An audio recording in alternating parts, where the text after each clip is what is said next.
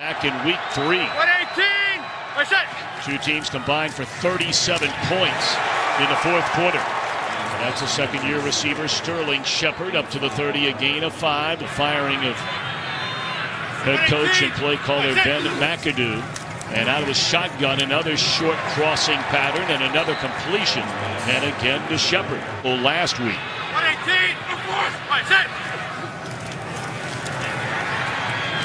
Sitting down right in the middle of that zone is Shepard, already his third reception. Nowhere.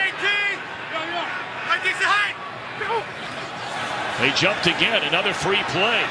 And it's caught inside the 10-yard line by Sterling Shepard. Giants are perfect so far on third down today, 4 of 4.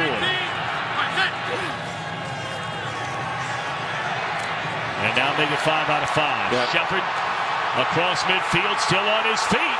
And down the sideline goes Sterling Shepard, a third Giants touchdown. Watch number 85 will come from this angle. He's going to pick off Shepard's guy. 85, Brett Ellison will come into your screen. Right.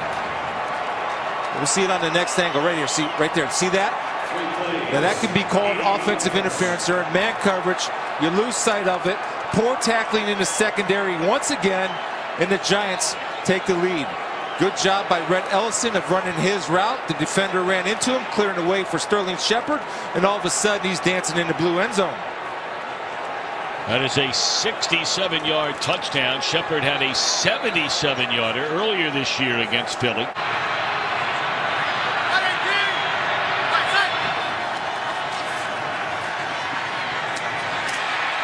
Underbelly right there inside the 15, and sitting down to get it is Shepard.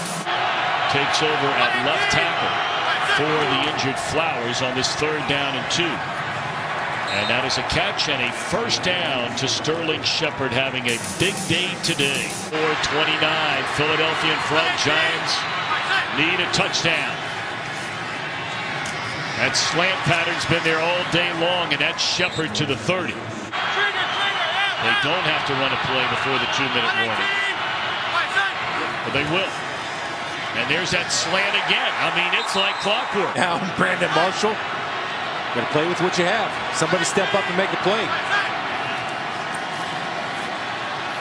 Good protection, and there is Shepard again on just that slant crossing pattern.